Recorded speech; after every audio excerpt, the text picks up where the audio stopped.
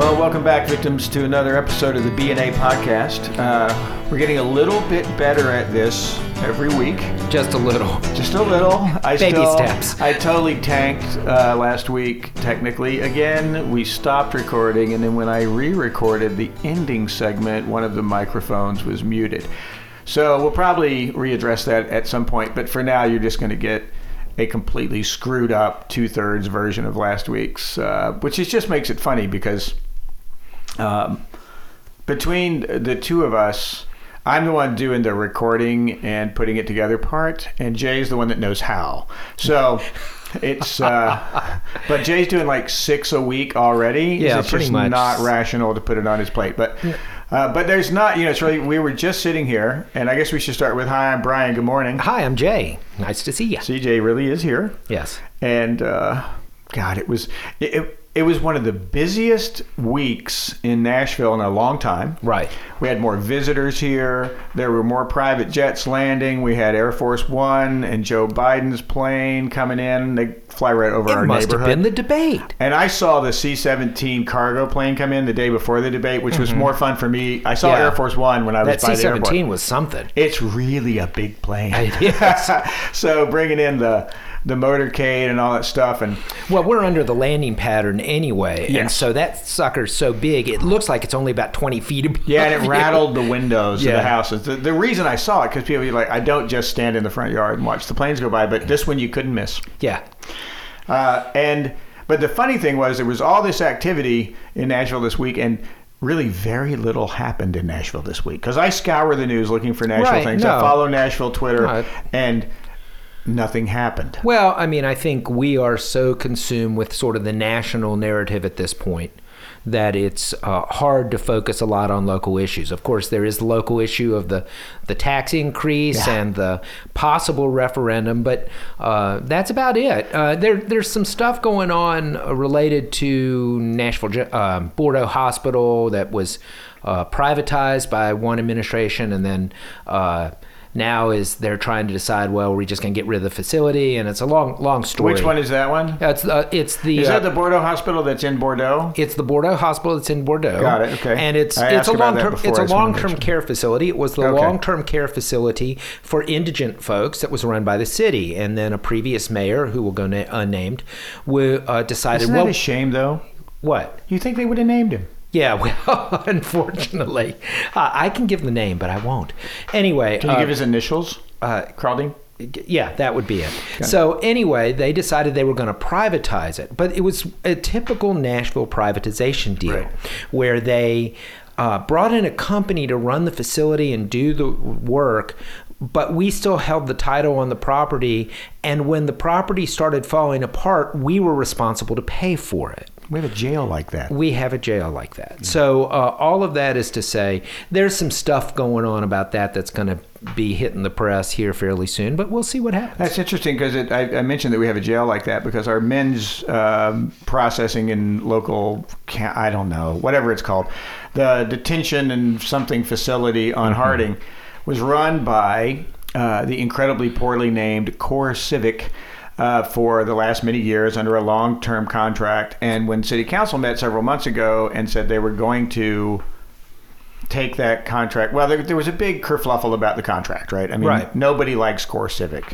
If there's any one thing in America, if you are on your deathbed and you're granted one wish, the dissolution of CoreCivic would be an awesome gift back to your planet. So you want some history on CoreCivic? Oh yeah, because I love the fact that it actually had a real name before CoreCivic. So and this is very close to my heart because my mom was actually part of the founding team that founded the Corrections Corporation of America. Corrections Corporation of America. Come on. And a little context to do a little not yelling and screaming at them, even though I do that enough. Yes. Back in the 80s when they were forming this. Tennessee was under a court order about just the horrible nature of corrections, of the prisons. And a lot of states were under court orders because they were just not treating people very well. They were really bad. They were really bad. And so honestly, there were some folks that worked in the corrections industry that worked for the states who basically said, we can do this better if we privatize it, if we're not under the the governor's thumb and all that kind of stuff. And that they, as idealists, they actually had a pretty good goal. The problem is it's hard to mix governmental functions and business and profit motive. And so over time, it became more and more oppressive. And then particularly when they got in the immigration business in terms of detention, a lot of money in that detention business. And so actually one of the most notorious of their facilities is the Don Hutto facility down in, I think, Texas or somewhere down in that, somewhere down in I'm pretty west. sure it is in Texas, yeah. And Don Hutto was my mom's first boss. Okay. So, yeah. So all of that's to say... so they named the child cages after your mom's first boss. Yeah, exactly. Corrections Corporation, a few years back, was starting to be attacked about their business, and so they decided that they would change their name to CoreCivic and become sort of a real estate trust, which I fully don't understand that whole business. And so but they basically run prisons and jails. Run prisons. It's like, so CoreCivic was running like the men's detention facility here, and when they were confronted with the possibility of having to renegotiate the contract or come up with a whole bunch of solutions that they had no intention of coming up with, or dealing with a bunch of problems here,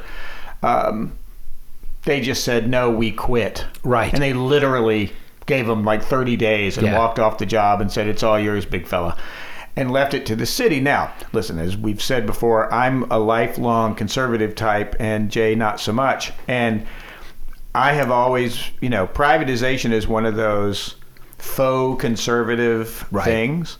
Privatization is a Republican thing, not a conservative thing. No, that's exactly right. A conservative would say our government has to provide certain basic functions. Jailing and housing inmates would be one of those basic functions in almost every measure, right? And the problem was when you try to privatize that, if you do the presentation to the board of directors, you can say, the state of Tennessee spends $6,186 per month on each prisoner that is housed. For that amount of money, we can do it for $4,444, thus making a profit of $2,000 per month per prisoner, blah, blah, blah. Everybody's in. Then what happens is, of course, it's a prison. Right. It is a state institution.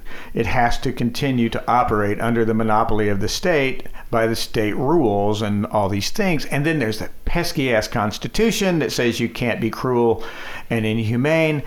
All these things come, and they keep eating away at the damn profit. Yeah, they do. It's just terrible. So what do? I mean, what do you do when you've got a business that profits off of putting more people in jail? Some folks would say privatization, in addition to the laws that Biden and Clinton passed, and I'm I know we got to take that one, yeah. But have led to this massive incarceration issue that we have right now.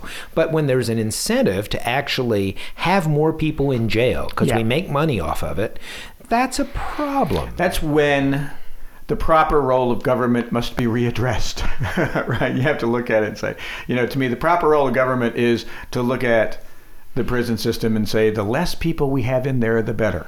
Yeah. Then we only keep the people in these boxes of death that are a danger to others. And the rest we deal with some other way, whatever it may be. In my case, it's like, I have a million ideas on it. But the fact is that privatization of certain functions of government are nonsensical and are destined to fail from the outset. But people that are not economic conservatives and thought leaders, just Republicans, think it's a great idea to privatize everything because then a guy like Bill Lee can have $18 million a year worth of contracts with the state of Tennessee.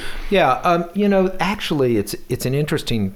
You bring up an interesting philosophical point, which goes way off the weeds on this podcast, but that's okay. Which is this, but it relates to my sermon on Sunday. So this is why I'm thinking about it. Nice tie-in. Yeah. So, and you can find it at cityroadchapel.org. So, but we needed a sponsor. But I was dealing with Paul's teaching on Romans in Romans 13, where he talks about being subject to governmental authorities. And as a good radical, it makes me a little uncomfortable at times. But one of the things that kind of hit me is that there's been this movement in the Republican end of the world to talk about, well, we need to get rid of government, that we don't need to have government, that we need to have less government. And part of what Paul was saying was, and what I try to argue is, the issue is not whether we have government or not. Paul once believed that government was set up by God as a way to order society. If you don't have government, you've got anarchy. And so the issue is not whether we have more or less government. The issue is, do we have good or bad government? And that's where I think we differ, or not you and I, but I think the world differs about what does good government look like. Right. And like you said, there are certain functions that government should do. I think it's wrong for a private entity to be charged with carrying out the work of corrections for folks. That's a state function. It should be literally constitutionally impossible to profit from additional incarceration, because it's not the goal of the Constitution to incarcerate. No. Right? The goal of the Constitution, as a constitutional conservative type guy, is to give people liberty. Right. And liberty rarely comes at the hands of a multi-billion-dollar corporation that has lobbyists on K Street in Washington, D.C., trying their best to create more profitable bills, regulations, and guidance from the federal government on how to make more money by incarcerating people. I think what we're seeing go on right now in our country and in our city, in the Black Lives Matter movement, et cetera, is partially attributable to the privatization of this process. If you privatize it, it's going to grow, because we operate in economics. Again, another thing I talk about in my other world is the myth of growth. Right. And there's nothing in the readings of the economists that created economics, which is not like something that happened via divine inspiration. It was actually created in 1917-ish. It's the first time we'd ever called it that. Right. And it was all about, how is this working? We're supposed to be looking backwards. In economics, right? There's no mention really of growth. Well, this issue about constitutionality and freedom is, I like to believe that our founders, of course, who knows what, our founders were all over the map. So, just understand that there were all sorts of agendas going on. But I always like to think that they hold in tension freedom with corporate responsibility. Yes. And I go back to Adam Smith, kind of the founder of capitalism. See, I'm over here quoting Keynes. Yeah, well, you're quoting Smith. Smith. This is a hell of a day. This is a wild day. But 2020, people. Adam Smith was a moral philosopher, and his articulation of capitalism basically always assumed that there would be a concern for the common good, that capitalism without a concern for the common good is morally bereft. And so part of what I think we struggle with is that we moved, particularly under Milton Friedman and other folks, of this idea of profit without really any concern for the good. The sole reason for a corporation exists is to make profit. Absolutely. And without any relationship to the broader community. And it brought several things, and this will be fun, because this is how conversation in government used to occur and should occur more often. And I know we're talking about Nashville, but Nashville is a blue dot in a sea of red in the state of Tennessee. So working on both sides of the economic conversation is always true. But to go all the way back to John Maynard Keynes, who had said in like 1914, when he was a professor, that this exercise in free markets could only continue to exist as long as the lowest working class could have, a wonderful life, a vacation at the beach each year,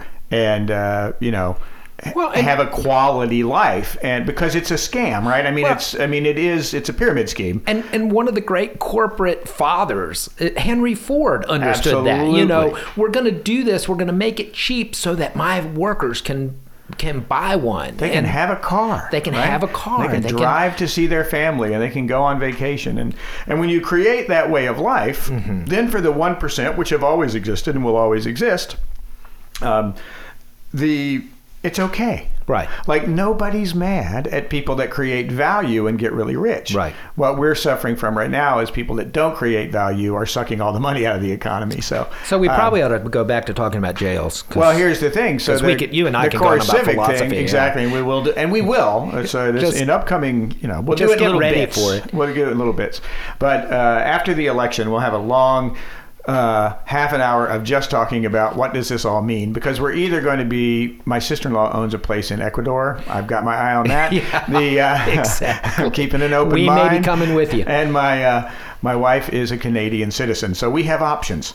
Yes. So yeah, y'all could. Well, she could get across the border. I don't know if you could. I can go. Okay. But it's complicated. She'd there's stuff that has to happen. So anyhow, back to the jail thing, right? So the jail is an issue, privatization is an issue, and we're looking at a budget crisis in Nashville. Arguably part of it's been caused by privatization and reduced regulation. Right. The reality is we're a city. We're not a federal government. We can't print money. We have to borrow money to do things. So we have to be responsible fiscally. Can you imagine if we printed money with John's picture on it? Oh my God, it would be little bitty bills. His whole body would fit in the same spot as George Washington's head. It would. But I know he's diminutive, just having fun. George Washington was a tall guy, though, so let's give him. Yeah, and I mean, maybe or maybe not, he might have had wooden teeth. Yeah. But anyhow, it's true that there's absolutely nothing going on in the city of Nashville, and yet, look, we could talk for 10, 15 minutes just about Core Civic taking over the thing. How did we even start on that? I'm not sure, but we were talking about the tax levy being thrown out. Well, I think that was part of it, is how the tax levy also then is affected by this movement to us having to take over the jail again. Right. What I should say, though, is that there had been plans. I mean, one of the things I get a little frustrated with our sheriff, and who I actually like, Darren Hall's been a pretty decent sheriff, but he was saying privately years ago that he was prepared to take over the jail, that that the movement for that could happen. I think what happened is that Core Civic basically just said, we're done with people attacking us, and we're just going to not care about Davidson County since we've moved to Brentwood. And it's not their biggest client. No, it's not. Yeah. And so it just happened really quickly. It really happened quickly, and they made a good point. But, by their toddler-esque response to the city council, I think we have taken back an important part of our responsibility as a metro government. So I'm glad it happened, and hopefully with a new police chief coming in, the city taking control of the jails, maybe get some budget relief from that. And people are actually talking to the oversight committee right now. Some things that have needed to happen here. It's like we voted on them. We have instituted them. We have elected a council, and they've said some things. And it's time that we did them, even if we don't like some of them in retrospect. Right. Let's do it. Let's test it. Let's iterate if we need to. Right. But I think we're maybe on a pretty good track right now. We can certainly hope. All right. Well, so it's really funny because here we sort of started the podcast today thinking there's not really anything going on in Nashville, but the reality is there's always something going on in Nashville. A couple of things came up this morning in reading the news. One is that, and pardon me if I am a little tickled by this, but the Fox News private jet that flew in and out of Nashville for the debates had COVID on it, and they're all having to isolate and test. I know. It's impossible to care about these people. I will lift up prayers for them today. Exactly, including the president of Fox Media News, something, I don't know what his name is. But anyhow, and Brett Baer is in isolation and recording from home and stuff like that. Good. So things are happening there, which is funny. Then, of course... Unlike our vice president. Our vice president still going out, doing everything. They did finally yesterday implement some COVID protocols for the vice president's travel. He's not doing, he was until yesterday going to go ahead and do the handshaking line thing and all that kind of crap. So they finally got rid of all that stuff. And then Nashville, Tennessee has been, I was downtown this weekend a couple of times at different times of the day. And it was, the lines to get into the bars are 2 blocks long. Every 10th person is wearing a mask. And it's just going to be another one.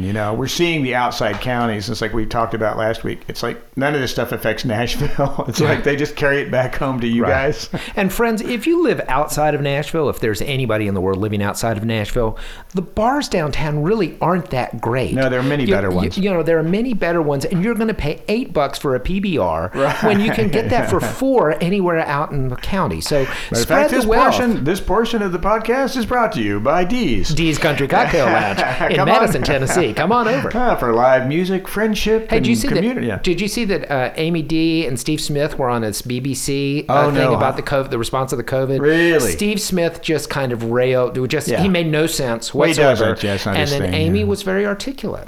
She's a very articulate person. She is. And runs a beautiful establishment that people love. Exactly. Although, and we are not sponsored by Dee's Country. No. We're not. But if she wants to give us some money, I'll be honest, they've never, ever even bought me a beer.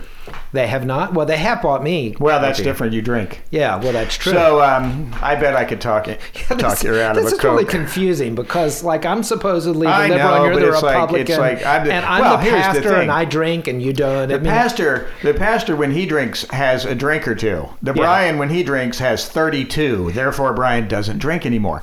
It's excellent. It's a good call. I'll never forget a common friend that we have, a Canadian lady that we know, who I once said, if you weren't in recovery, I'd buy you a beer. And she said, yeah, but you'd have to buy 7 and then I'd throw up on your shoes. Right, exactly.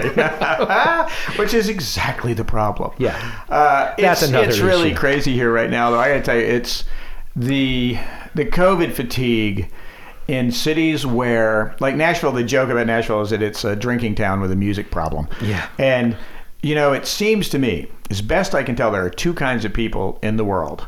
There are sober people that drink socially, casually, and comfortably and wear a mask. And then there are raving, insane, drunk rednecks that will not do any of those things. Right. And, man, it is really hard. At this point, I just don't have much in the way of empathy for people that are throwing themselves into the midst of it, Right. And I don't know how to feel about it, right? It's like Nashville, once again, hospitalizations are up. The state of Tennessee, deaths are going up. And, of course, Bill Lee is going I reckon everybody's going to behave real good, while he and his wife are in quarantine and we're not even able to meet the president at the Air Force One, which Bill Lee ran for governor so that one day he could stand at B&A at Nashville, Berry Field, and greet the President of the United States as he got off Air Force One. And he couldn't even do that because he has COVID, and so does his wife, and they have to hide out, which he did, by the way, on his social media. He posted a picture of him doing his 2 weeks in a deer stand. Yeah. Great photo. That's a nice picture. Yeah. So, here's the deal. Announcement this morning, Nashville's averaging between 200 and 300 new cases a day, which is back at the level we were at in July. We are currently in the phase 3 of the reopening status, which is of the 4 phases we have, the most lenient until we kind of open up the world again. And although the numbers are what they were in the past, in July, it doesn't look like we're going to go backwards at this point in terms of our. We're not going to go back to phase 2. At least what the mayor's saying. Way. Even though of the 8 metrics we have, 1, 2, 3, 4, 5 of them are considered problematic. Right. So. Is the mayor right in not going back to phase 2? Or God, it's hard to say.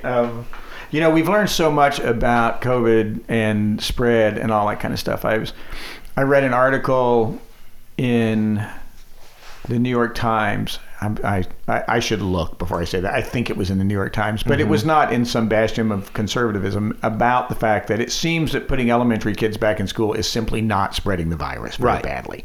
Although in Nashville, we've had to stop opening middle schools.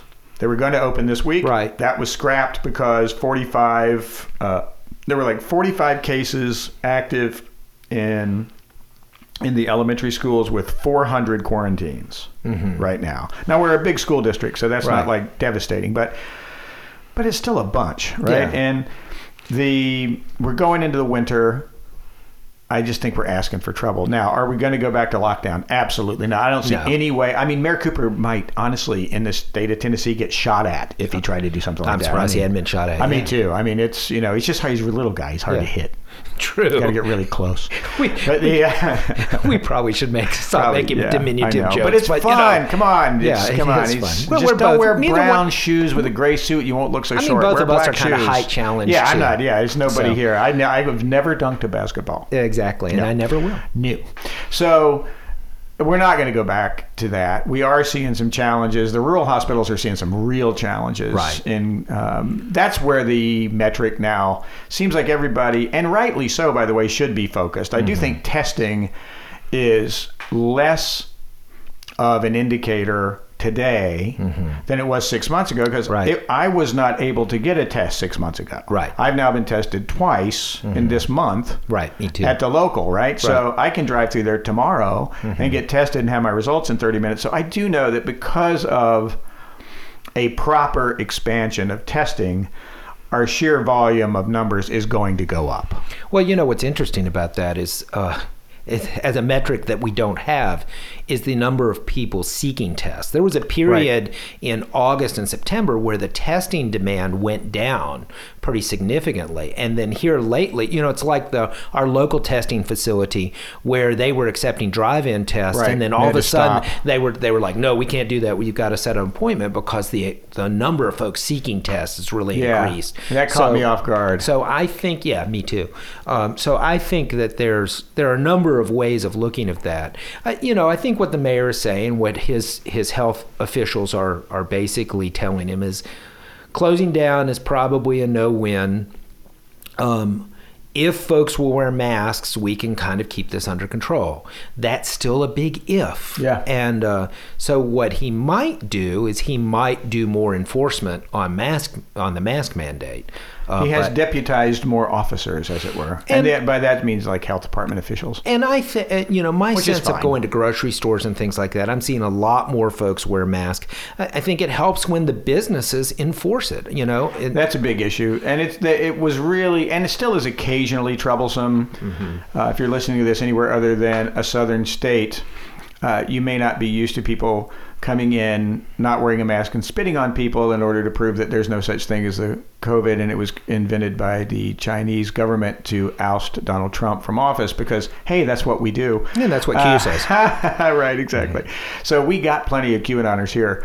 But it is, there is an actual, it's the anti-mask movement that is so dangerous. And, yes, the governor has spent, by the way, millions of dollars, it seems, on an ad campaign to get people to wear their mask.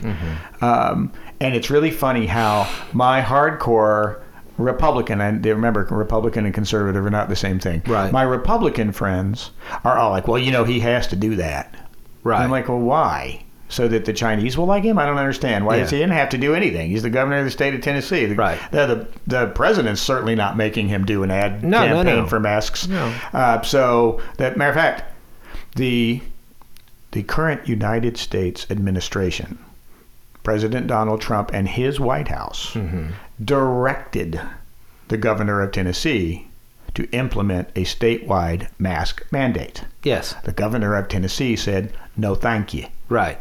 He doesn't speak proper English, but he said, well, no, thank you. Well, and so he just defied them because he knows he can't do it. Right. You could be executed for such a thing in this state. So that's not going to happen. I do like the encouragement that's going on. It's really difficult for companies and stores and retail establishments to enforce it because the people that won't do it are so unstable mentally that when you tell somebody that's an anti-masker to wear a mask, it's really, their response is dramatically out of proportion to the request. Yeah, well, we at our church, and we've only been open a couple of weeks now because we were waiting till phase 3 hit, we have required masks. And we've been very clear with folks that are coming, if you're coming, have a mask. Right. If somebody shows up at the door without a mask, we hand them one. Have this one. Have this one. We have a supply of masks that we would be willing for you to use. So we make it possible for them to do it. so far, we've not had any problems with that. It's been pretty clear. Now, I will say we had a couple funerals for which there were problems with that. And it's really difficult in the midst of a funeral to say, hey, guys, sorry your dad died. Get the hell out of here if you can't wear a mask. Exactly. That's a tough sentence to put together at church. It doesn't work real well. Yeah. But wrong venue. But yeah, I mean, but you know, the norm... The place where it's really a problem is the family gatherings. Absolutely. And that's where we've seen clusters, we've seen some movement. And it's really hard. I mean, we're coming up on Thanksgiving and Christmas.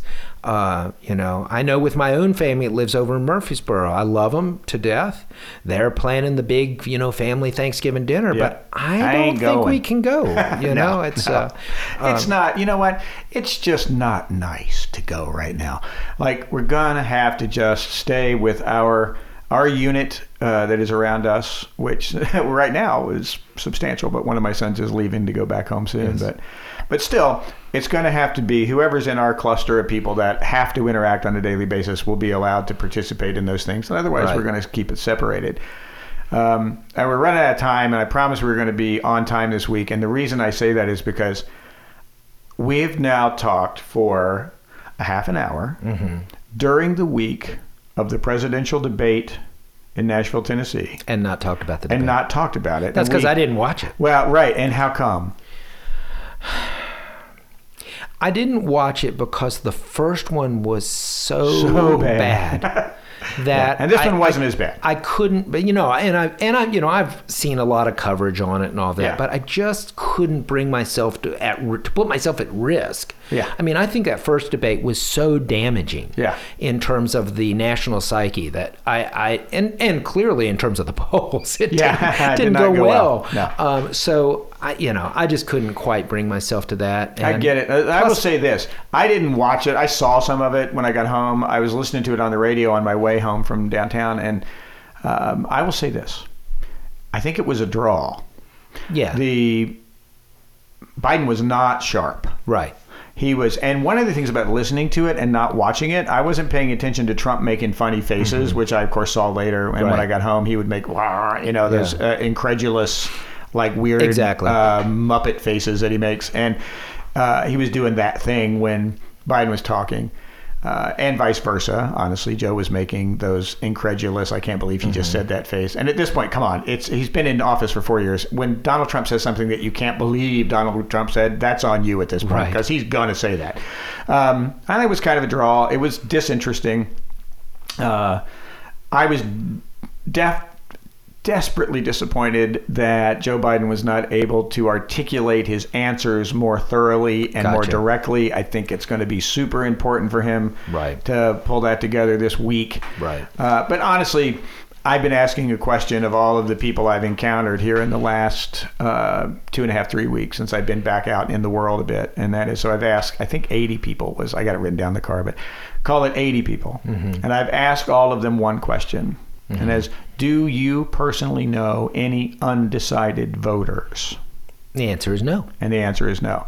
So we're talking about two candidates that are going to burn about $400 million this month. That could be used. And honestly, maybe Biden should have done this. Just kind of said, you know what? We were going to spend $200 million to change your mind this month. Instead, we're just going to give it to feeding America's hungry or whatever. Make some just massive $250 million donation to a charity and say, we're done campaigning. You've made up your mind. We're just going to give the money to the poor. We raise more money than we need, and it may not be effective. It may not be a good idea, but it would at least somebody to eat, right? Somebody might get a Thanksgiving meal they weren't going to get otherwise. But it was otherwise a great event for Nashville, because they paved Magnolia all the way from the interstate to Belmont just for the motorcades. Oh, cool. And that road at the corner of 8th. Yeah, it needed work. Wedgwood. I said Magnolia. At Wedgwood.